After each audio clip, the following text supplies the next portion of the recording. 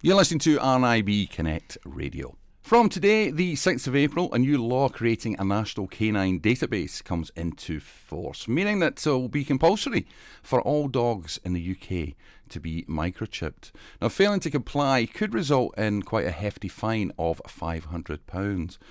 But as of today, many pet owners still haven't microchipped their dogs. Now, why the need for a canine database, and why are so many people failing to comply?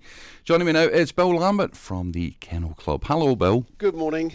Nice to chat with you. Now, first of all, tell us, why is there a need for this database? Well, what we want to see is dogs reunited with their owners. There's lots of stray dogs each year. Around about 6,000 dogs a year are put to sleep because they simply can't be reunited with their owners.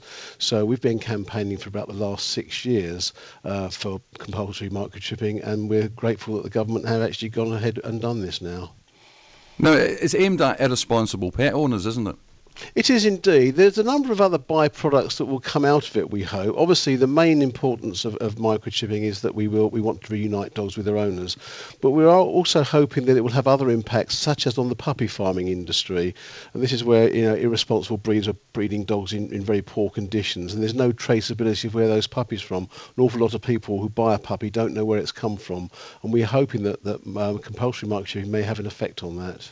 Talk us through the actual process then of getting your dog microchipped. Well, it's a very simple process. You go along, there's a number of microchip implanters all over the country, or you can go to your local vet. We've been doing a lot of work with Vets for Pets, which are a national veterinary surgery. You go along to your local vet, it's simply just like a little injection in the back of the neck. The microchip itself is about the size of a grain of rice, so it's very tiny. Doesn't hurt the dog at all. I've had puppies of 6 weeks old microchipped, and they don't even notice it's being done. Those details then go onto a database, and that database is held so that if anybody does find a dog that is lost, they scan the dog with the scanner, they can find the microchip and immediately know who the owner is. What's also very important, of course, is the owner must keep their details up to date, so that actually their latest address is available, so that their dog can be reunited. So does that information get updated on the actual microchip then? No, not the microchip itself, it's on the database. The microchip is a unique number. It's a long, about a 13, 14-digit number. That number stays the same with the dog throughout its life, but the details on the database obviously have to match up to that number. Now, it's a £500 fine if you don't comply with this and you're found not to be compliant. How much does it cost actually to get it done? Well, there's lots of organisations. For Dogs Trust, for example, have been arranging to have dogs microchipped free of charge.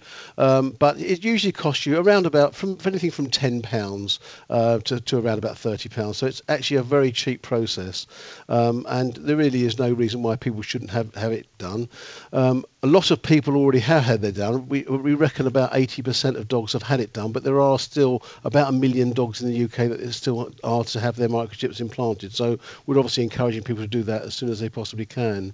Now, there's been quite a lot in the news of recent times of attacks on guide dogs by irresponsible dog owners. Well, not by the owners, but by their dogs.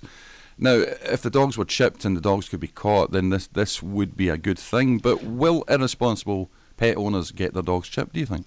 Well, I think there's always, we know that lots of laws, irresponsible people tend not to obey the law. There's lots of people driving cars without insurance, for example. However, the vast majority of people will comply. And I have to say, the circumstances that you refer to where dogs are attacked guide dogs are attacked, for example, it's very, very rarely is the dog not known. The owner can normally be identified. But you are right to highlight that this does also tie the dog to the owner. So it does encourage responsible dog owners and dog ownership, and it encourages people to be responsible for their dogs.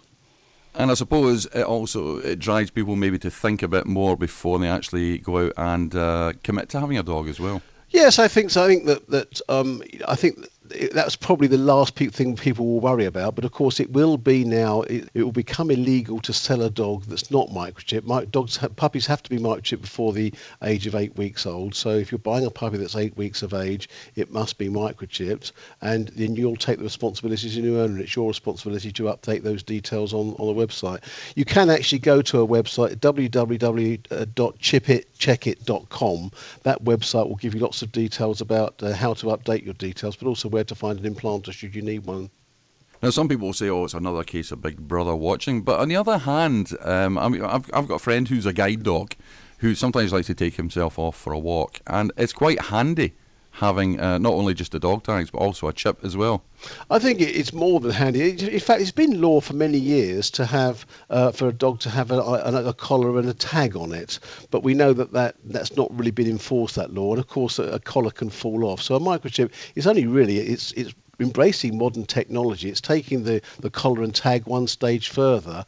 But I think the vast majority of people, the last thing they want to do is lose their dog and not know where it is. And this is going to guarantee that you will have an opportunity to get your dog back should it go wandering.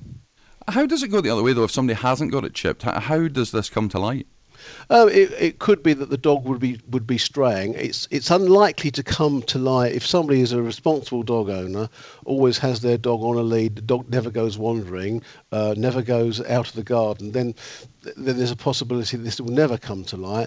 But I don't think many people want to take that chance. We hear lots more about dog theft these days, of dogs going missing from people's gardens, and there's always the chance of a dog, even an older dog, can wander off, and it's heartbreaking to have that happen, to not know where your dog is. And I've spoken to many people who've lost dogs over the years, and it is that not knowing where the dog is, not knowing what's happened to it. So where can we get more information on this, Bill?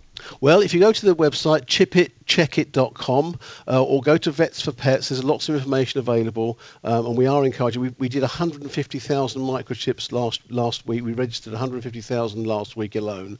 So people are leaving it very late, but obviously we want people to get it done as quickly as possible to make sure they do comply with the law.